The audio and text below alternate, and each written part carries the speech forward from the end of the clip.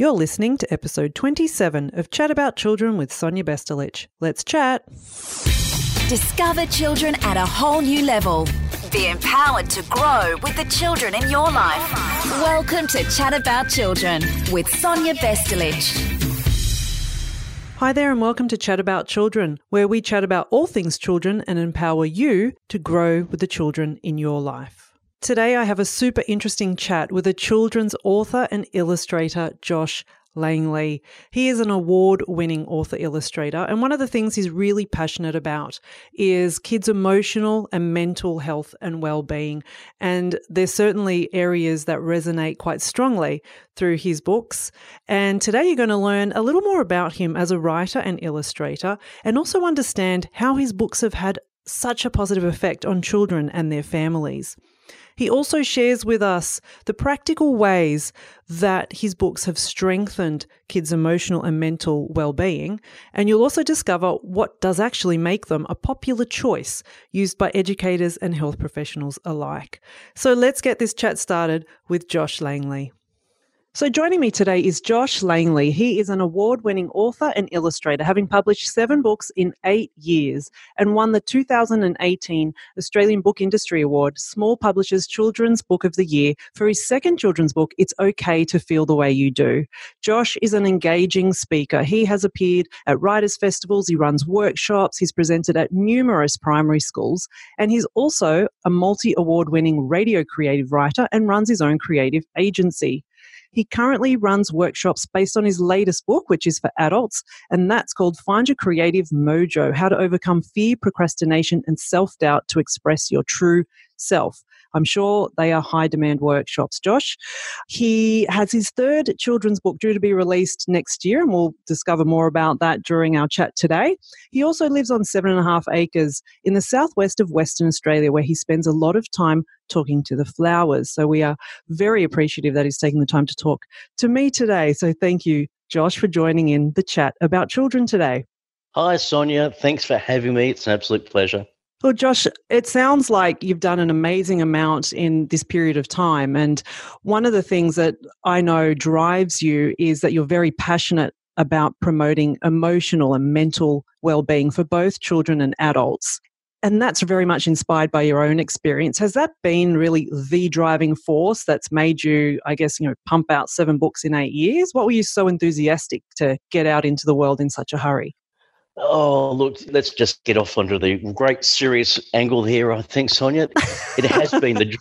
Why not? Let's dispense with the fluffiness. Let's go straight to the heart of the matter. And look, you're right. It has been a driving force for me to actually, I suppose it's curiosity about myself, what makes me tick. And that's what starts this writing process for me, either whether it's for the kids' books or the illustrated books for adults or for my other non-fiction books. It's this drive to go, okay, what is it that makes me think the way I do, feel the way I do? And it's exploring those avenues and then going, okay, well, maybe that's caused, this has caused that. And then going, well, if I feel that, then everyone else must feel that to a certain degree. So it's that kind of building that empathy and that compassion. And that's where it comes out also in my kids' books, because the 2 kids' books are written from the point of view of what would I go back and tell my 8-year-old self about life that I know now. And knowing that my little 7-year-old self or 8-year-old self, he had a pretty tough upbringing.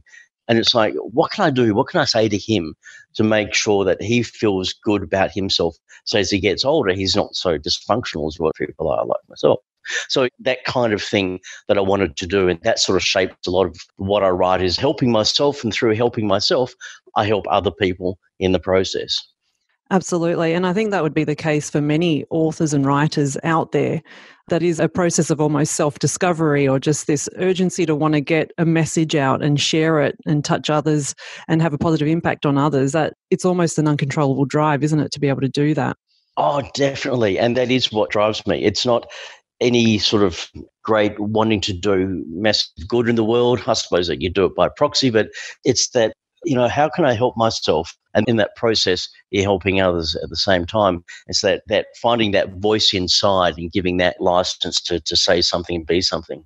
Absolutely. Now, for some of the writers out there listening, I'm sure they're thinking, how did this guy manage to get so many books published, so fast. So what is your unique point of difference? How did that happen?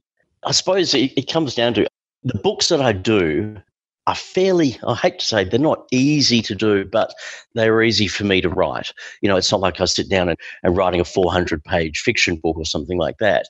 It is literally me going, what do I want to say? Okay, I want to say this. How can I say it in the most simplest way possible? And so the kids' books I write and illustrate myself. So I don't have to liaise with anybody else or wait for the illustrations to come in. I can just do them myself. And I'm not an illustrator. I mean, I'm not a fancy illustrator. I just do fancy stick figures. So that's relatively easy to do. The non-fiction books that I write, they're all, let's put it this way, because they're about a topic that's completely different from kids' books. Do you want me to tell you what they are? Ready? They're about the afterlife. I know, completely different. It's about my personal search to find evidence if there's life after death. Fantastic. It's a strange sort of two sort of kids' books one side and those books on that side. But it was my curiosity that drove me to want to write those books and basically get the stories out fast. And I was so lucky that I've got a publisher, the same publisher you've got, Big Sky Publishing, and they love sort of edgy work. They love writing that's bold and that sort of breaks a few barriers and stuff like that. And so I was very lucky that I've got Big Sky Publishing behind me to support me through these different book endeavours and different book projects. And you actually get addicted to writing. I don't know about you, Sonia, but I just can't writing for whatever reason. And if goes a time, like a year where I haven't published a book, I go, what do I do? What's wrong with me? I've got to do something, So it is continually a drive to keep going and keep going and keep going. Yes, absolutely. And you would have been in a rhythm there, like 7 books in 8 years. You would have been in a rhythm. You would have been always writing. So when it wasn't happening, or if there was a pause, it would just feel like you were missing something. Exactly, yeah. And it also helps that there's a certain level of got this anxiety about me, and that sort of that energy keeps me moving as well, which can be a positive thing. And writing, like, obviously have a lot of flexibility in what you're able to write, but it's all coming from, I guess, within and what you're going through, what you're curious about. So it becomes fairly, not easy, but it's interesting and it's fun and it engages you. So that gives you the enthusiasm to keep going, right?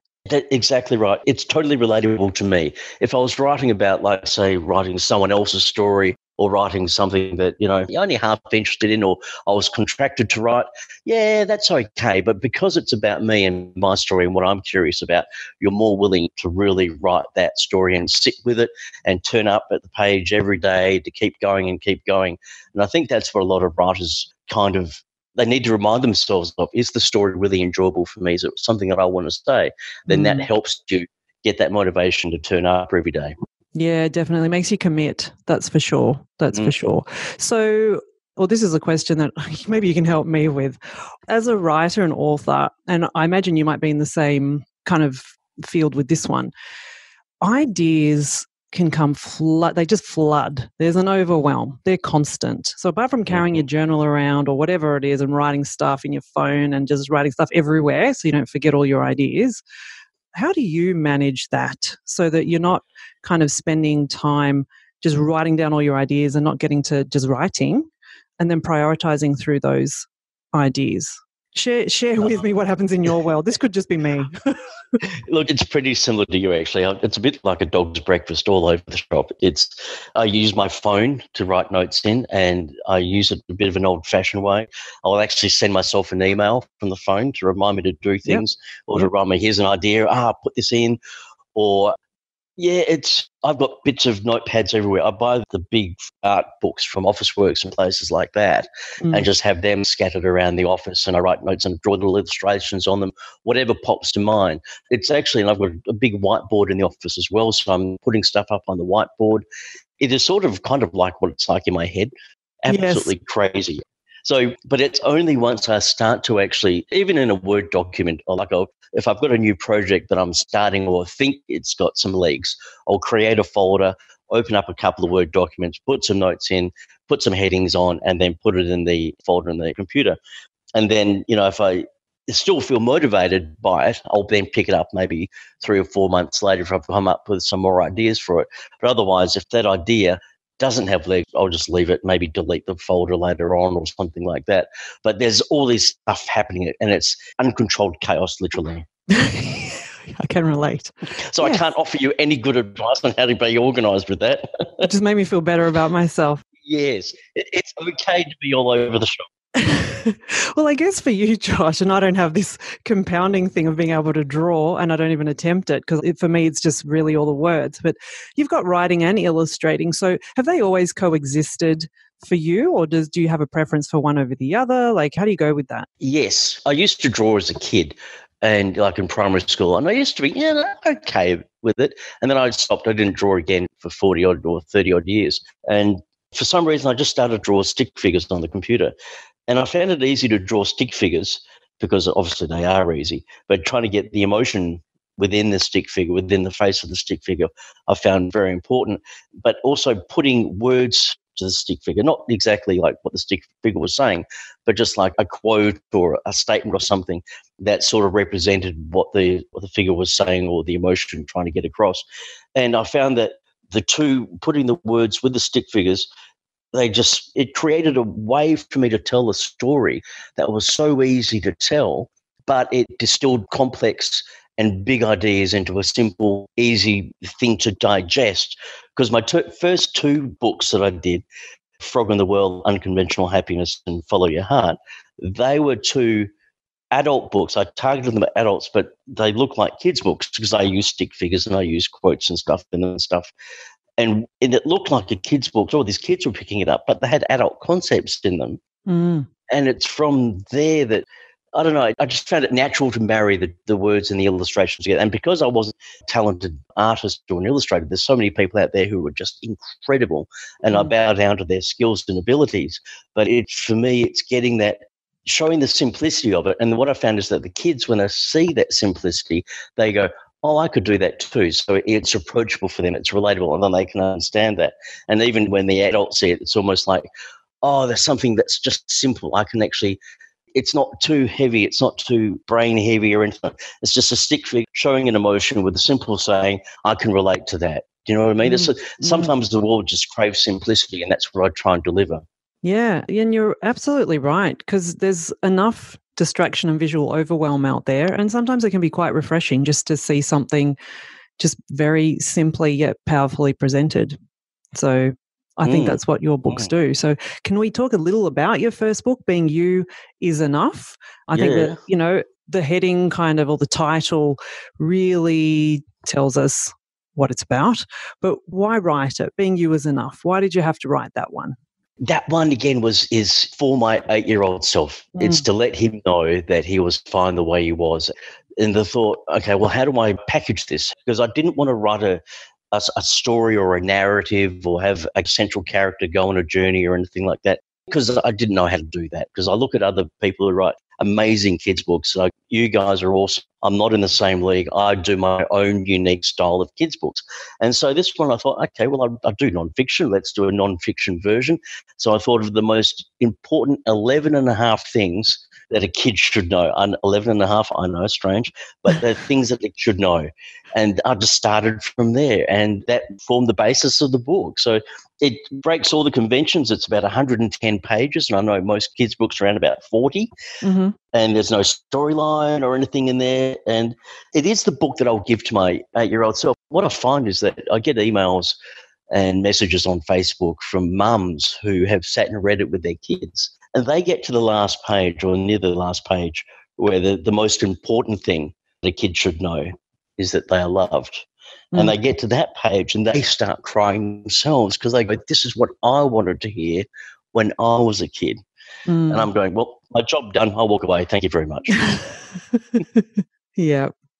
It's beautiful. And I think that's part of why we write children's books. They are for children, but they certainly are for adults, and they connect to everyone. They do, yeah. Yeah. So, and that's amazing. And one of the things I was going to ask you was, obviously the message is in the title, being you is enough. But what kind of responses have you had? I mean, that's a beautiful one that you've shared. And can you share any other responses, or maybe what a child has had to say in response to being you is enough? I get a lot of feedback from both kids and adults that they find that both the books just so accessible and easy to read and completely and utterly relevant.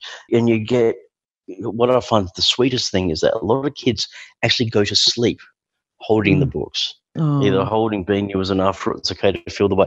Actually, and the grandparents or the parents will sneak in and take a photo and send me a photo with a kid with it. I'm like, oh, if the whole world collapses tomorrow, then my job is done. That's just so good, because it's one of the things is that as long as we let kids know that they're safe, that they're loved enough the way they are, then we're doing a great job. And that's what these books are trying to get across. And I think the kids really connect with that. I have one mum who said that she was reading It's Okay to Feel the Way to Do to her 5-year-old. And he was looking at the page where I talk about anger. And I've got a little illustration of a guy with his head blowing off and steam coming out his ears. And the son said to the mum, I don't look like that when I get angry. I look like this. And he grabbed his own paper and pen and he did his own illustration. And it started this conversation between the child and the mum that she went, wow, I never thought he felt like this. And it was just amazing they had that discovery. And I get lots of feedback similar to that, where the book has opened up conversation that they wouldn't have had otherwise. Yes. And the kids, the strategies, and they can go, because in there to help deal with anger is, because the kid's got all this energy. What do they do with this energy instead of, beating up the little sister or something? I get them to run around the backyard like a chicken. Mm-hmm. Yep. And I get parents saying, oh, little Johnny's been out the back like a chicken. He's doing what you tell him to do. Okay, good, as long as it works. Get the energy out. Yeah. No, but that's fantastic. And opening that discussion is certainly the first step. And what you mentioned before with the little kid kind of drawing himself, that's even more of an important step, because it's building that self-awareness. And that's really when change can happen. Yeah, exactly. And those little discussions, that little side conversation, as you would know, that happens from these books. And when you read it to the kids and you ask the child the question or a question or something, and it gets them thinking as well. And then they will bring up something that you as the parent haven't thought of, and then you go down another side track. And it all stems from a book and a conversation. And that, to me, I think is incredible, because it gets more self-aware, as you said, of what they're thinking, of what they're feeling, and then it allows the parent to know that as well. And the kid is safe to be able to talk openly about that without feeling threatened or without feeling too vulnerable in that regard. Yeah. And can I say that, as I touched on briefly before, it's not all about the children. And I think when I talk to parents, whether it be from an author or a speech pathologist point of view, part of what I talk about often is building emotional language. And so if you're sharing being you is enough, don't be afraid to talk about yourself as a parent and what you can connect to and how it relates to your world, so that the child doesn't just feel connected to what the book's saying, but also feels more connected to the parent or the carer. Do you know where I'm coming from there? Oh, look, I totally agree with you. And I think that parents showing that vulnerability as well by going, I felt angry before, or, I felt proud, and tell the child in what context they've done that and what they've done. So it lets the child know, A, they're not alone in that, and B, the parent actually has emotions too, and that we all have them. I think that is brilliant if that can happen. And I know a lot of parents, as you would know, still we are not taught how to understand our emotions. Our society does not teach us it, doesn't teach us it in schools. Advertising usually just plays on our emotions to make money for someone else, but we are not equipped to actually go, oh, okay, well, I'm angry. How does that actually feel in my body? What can I now do with that in a constructive way? How do I make friends with this emotion? And I tell the kids most of the times that we're all human beings. We all have these emotions preloaded into us. This one, some of that one, we all have them. And if we all make friends with them, but trying to translate that to the parents, so the parents are in touch with that too, I think that's really, really, really important. I think it's important, and I'd touch on almost essential without adding pressure to parents already, because we've got enough pressures going on as parents, etc. But as I said, it's something that I work with quite a bit, and that I've talked a lot more about, I guess, since my Kisses in Your Heart, which is about emotions and love and fear and worry and that kind of thing, and how to manage that. And so that's kind of driven me to talk more about emotional vocabulary and emotional language, and to model what's going on in our head too. Like, we're not perfect, and we need to work as adults too to regulate and manage our emotions. Like, it's not just all about kids trying to get it all right. You know what I mean? Yeah, exactly. And otherwise, if the kids can see the parents being real, Mm, honestly real, as you said, they mirror those actions, behaviors, and emotions. And then they got a good role model. I mean, I grew up with both my parents, in that era. You hid every single emotion mm, until if it was anger, it just came out in an explosion. So you never got to see good role models of how to deal with emotions. So therefore, we all grew up going, I've got no idea either, unless you're trained or something like that in how to deal with that. So it's also important, I think, as you said, to make it easy for parents to be able to do it. You don't want added pressure because, you're doing it wrong or you're doing it right. Because, I mean, I don't have kids, but I know a lot of parents and a lot of families, and I know how much pressure there is to be the perfect parent, to make sure you're doing the mothering right, to do all that. Don't make sure you don't get it wrong. And in this day and age, it would just do my head in if I had to do something like that. So hats off to all the parents out there. I think you're all doing a wonderful job with what you've got so far. I think that's amazing. yeah. But it is trying to just be as real as possible as well for the kids. Like, Yeah. I've felt upset when I lost a friend or something like that. This is how I felt. How do you feel? What's it feel like inside? Just having those conversations Mm, and not needing to fix anything. yeah. That's another thing, because I don't want to fix the problem for the child. But no, sometimes if you just be there and listen, that is enough. Absolutely. Just feel the feelings. And you're right, because it's constantly, I think, as parents, and we're constantly thinking about how to make it right, how to fix it, how to help them feel better. But sometimes it is about, let's just feel this, for a bit. And then just from there, how do Yeah. we learn how to move on from this feeling? It's kind of like that. This is the first thing. We're feeling it, we're identifying it. This is what's happening. How do we move out into what we need to do next? It takes practice. It takes kind of, as I said, that awareness. But I think the books, like Being You Is Enough, and also It's Okay to Feel the Way You Do, and I'll ask you a little more about that. It's such a lovely platform for parents to just, got it, you're reading it, you're sharing that experience with your child. It almost just feels like a release as a parent. Just go, we're in a context now where I can actually talk about my feelings. It's easier. It's provided by the book, wouldn't you say? Yeah, exactly. And I've found that to be true in many, many cases. There's a friend of mine who she drives past our place every now and then she'll drop in, and she said, my grandson has Been You Is Enough. He's had it for about 3 years now. And whenever he has a bad day at school, his mum and him sit on his bed together and they read Been You Is Enough a couple of times through. And they discuss what may come up as a part of the conversation about what's made him feel so bad that day, because one of the pages will trigger something like that. And that's how they had that conversation. So the mum finds it so much easier instead of going, I mean, because you know what it'd be like, kids sad, what's wrong? No, nothing. Want to Yeah. talk about it? No. So you get that sort of, you're up against that resistance until that child is safe. So the book provides that opportunity to start those conversations and to let the kid know that whatever they're feeling or whatever they're thinking or whatever they're going through is okay. It's normal, but it's not the end of the world, that sort of thing. So, yeah. Yeah. And I guess that's why your children's books have had that, I guess, resonance with psychologists out there and, professionals in the educational field, etc. I imagine there'd be a lot that would refer to Being You Is Enough or It's Okay to Feel the Way You Do, almost just as a tool, really, as a practical tool that's easy to access. Yeah, they do actually. And because they are so different in their presentation, they're just different from every other kids' books that I've seen. And a lot of other people have told me this is a very different book. It's great because it's a nice addition to the rest of their kids' books and stuff like that. And adults can actually read it as an adult as well, because if they're reading a storybook about something, they go, yeah, I may have related that to when I was 10, but now I don't. But the adults can relate to what the content of these books as well. And the thing is that one of the reasons why I suppose I subconsciously wrote it the way I did or wrote them is because I want to make sure that I get the information to the kid or to the child or to whatever as quickly as possible. I didn't want them to have to unpack a story, unpack a moral or anything like that.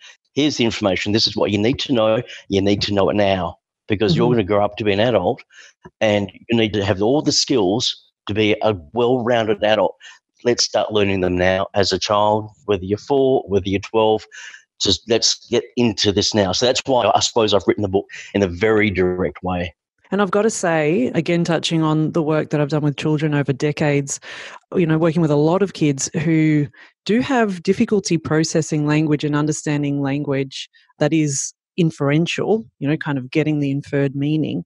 A lot of kids, they need just direct, this is it. Like, this is the message. We don't have to analyze it and extract all the various elements and that kind of thing. So for a lot of kids, they really do benefit from just having something very simple and easy to understand that has the effect or the positive impact that you aimed for with your message anyway. Does that make sense? Oh, exactly. And I get a lot of people saying the books especially resonate with kids who may be on the autism spectrum, who maybe have ADHD or other things, or learning difficulties, because the books are just so easy. They can down into little segments, read one segment and another segment. But as you said, they don't have to unpack it. There's no great comprehension involved. It's like, this is what you need to know. Oh, okay, I get that. I understand that. Let's put that into practice. This is something I need to feel, or this is something I need to take on board. So, and that's why I get asked quite often to go to, special needs schools, to go and talk to kids there, or just even be with them while they're working or playing and stuff like that. It's interesting to know that the books, because it wasn't my intended purpose to have the book really picked up by a lot of these sort of side things. But now that they have been, and I get a lot of feedback from parents who've kids who they felt out of place, they didn't feel they fit in because they had autism or something like that, they now feel, okay, because they've been able to read it and read it quickly and read it well, they now belong, they have a purpose. And that is something that it makes me feel really good about what I'm doing. Yeah, and I think, together with that, it's a book, or they are books that they're not specific to, how you can get books that are specific to kids on the autism spectrum. So it's like, okay, yes, you're on the autism spectrum. Here's a book that's written for you because you're on the autism spectrum. I think it's quite nice to just have a book that's just relatable to just the diversity of people, of children. That's just the way we are. We're diverse. Yeah. So it's not kind of saying this is for you because you're on the spectrum. You're saying this is for everyone because you're all different and you just happen to have that diagnosis. And yeah. Yeah, exactly. And it's, for me, it is like the books resonate with just the core essence of who we all are.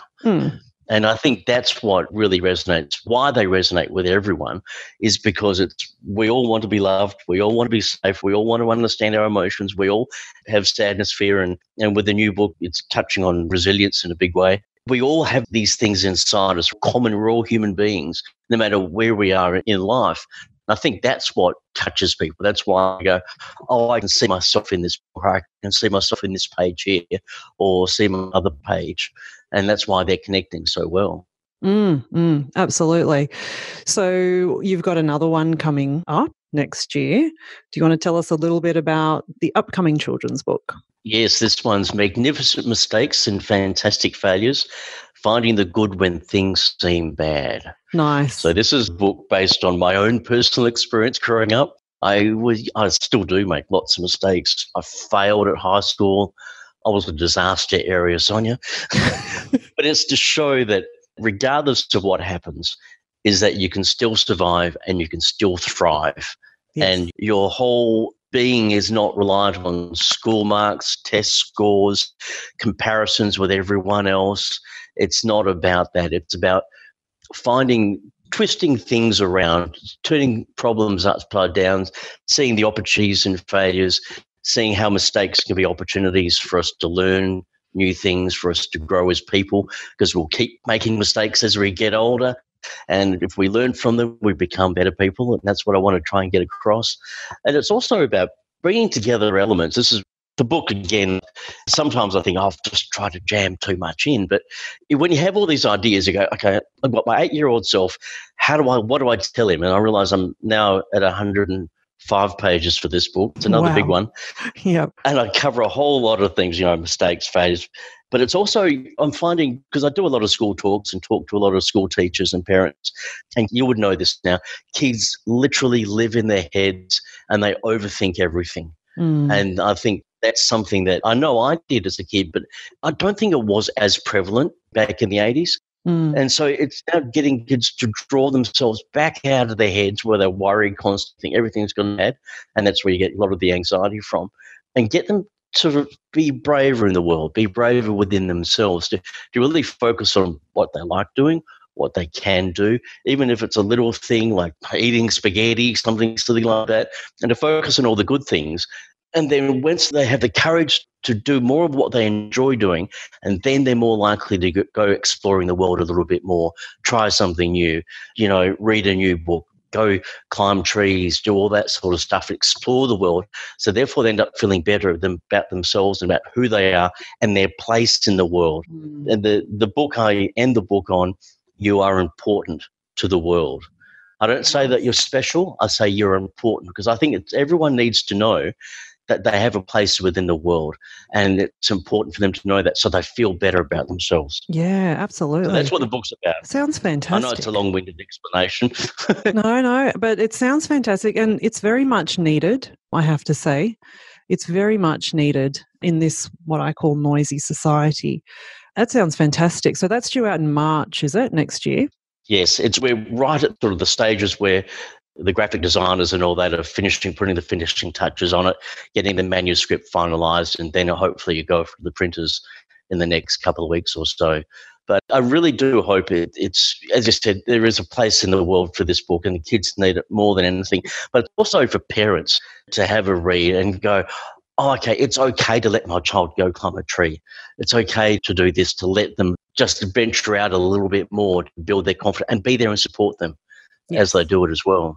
Yes, definitely. And that's the time to do it, when a parent can kind of guide but not stop necessarily. Yeah, exactly. Unless their safety is like a huge risk, obviously. But, it's kind of have that guidance, but to be the support, to go, okay, it happened, you're not in trouble, but let's see how we can, kind of work through this. What can we come up with next? And that's the kind of stuff that you want to try and, I guess, train or prep them for when you're looking at the school of life, beyond the school days. What strategies, what tools, what ways of thinking, what mindset can we instill in those younger years? Oh, exactly, because the world that these kids now, who are maybe 8 now, the world that they're going to inherit when they're 20, they're 30, they're 40, is going to look completely different to what it is now. And I keep reading that the most important things for kids to learn: resilience, curiosity, creativity, and empathy. The most important things that they need to know now, because the world's going to change so fast. Yeah, the automation and AI are going to take a lot of the existing jobs. So these kids are going to have to learn to be very, very adaptable and not take it personally. Yes. Yeah, and and as I said, it's pretty much a life skill, and it's becoming a more important life skill to kind of foster as the years go on, and for the children currently in our world. So, yeah, there's a lot coming up when you kind of look down the track and you look at what's the vision, because often as parents you think, what's the vision for the family, or what do we want to see for our kids looking ahead? And I think some of these core values or abilities that we've talked about are pretty much the ones that I think the most important. Oh, exactly. And it's about trying to keep them front and center, though, without being too distracted. And as you know, with the social media and the pressure and all these different ways of watching TV now, and the whole world's changing so fast, it's easy to get distracted and forget these core values and these core principles that we all should be living, as well as passing on to our kids. So it's a tough gig out there, actually, just to keep all that focused, I think. Yeah, it is. And if you can kind of try to enjoy things at the same time, it's always helpful. Laughter's pretty good too. It is fun to have. Oh, yeah. Look, you can't take any of this seriously. Totally, you can't take it seriously. But it's trying to keep focused, but do it with a smile at the same time. Yeah, I'm with you. Josh, I've had an amazing time chatting to you today. I'm sure we could keep chatting, but yes. I'm mindful that we've covered some really important aspects today in terms of that area of passion for you, that children's emotional and mental health and well-being. And it's not just an area of passion for yourself, but for so many parents and educators and health professionals out there that we've really touched on some really pertinent areas, and I think your books are amazing and will continue to do amazing things for children and for adults. So I'd love to know, just on kind of closing point, would you like to share what your vision might be for yourself as an author illustrator in the years to come, and your vision for children in the years to come? Oh, for myself, some strange reason, I have inability to see past 5 years ahead. I wish I could have these. I wish I could have this grand vision for myself. All I can see is I just continually writing these really important kids' books. Mm-hmm. I think they have a place, and as new things come up, because I'm in the middle of writing the 4th kids' book, which is loosely based on being different and how we incorporate that. But apart from writing, illustrating, and doing more talks and talking to kids and getting that message out there. Apart from that, that's what I see myself doing more often. Mm-hmm. I currently run an advertising business as well. But hopefully the kids side will take off more.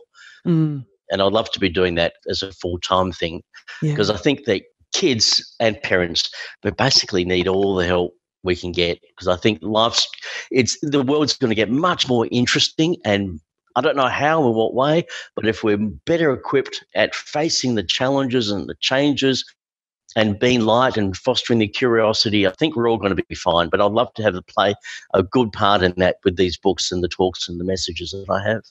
Fantastic. That is a wonderful vision, Josh. Wonderful vision. Thank you, Sonia. Thank you. I really appreciate you joining us in the chat. I don't know, will you get a chance to go chat to some flowers now, or what's the go? I will go and chat to some flowers. There's some lovely daisies that have popped up, and they are so great to talk to because they just sit and listen. They don't have to fix anything, and then once you've got it off your chest, you go, wow, I feel better.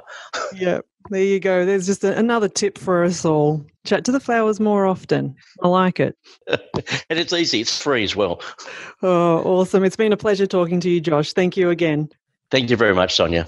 And that was Josh Langley, children's author and illustrator. And he certainly does have a range of books with themes that we can all resonate with and connect with. So I'm so appreciative that Josh was able to join us for the chat today. If you'd like to learn more about Josh and his books and his presentations and workshops and all his other wonderful works, please do visit his website at joshlangley.com.au. Remember to share this episode with family, friends, and with colleagues, and I would love for you to leave a rating and review. If you haven't already done so, subscribe to the podcast and feel free to give me feedback on what you'd like to hear more about in episodes coming up. I appreciate you. I celebrate you. Chat soon. Thanks for joining the Chat About Children with Sonia Vestelich. www.chataboutchildren.com.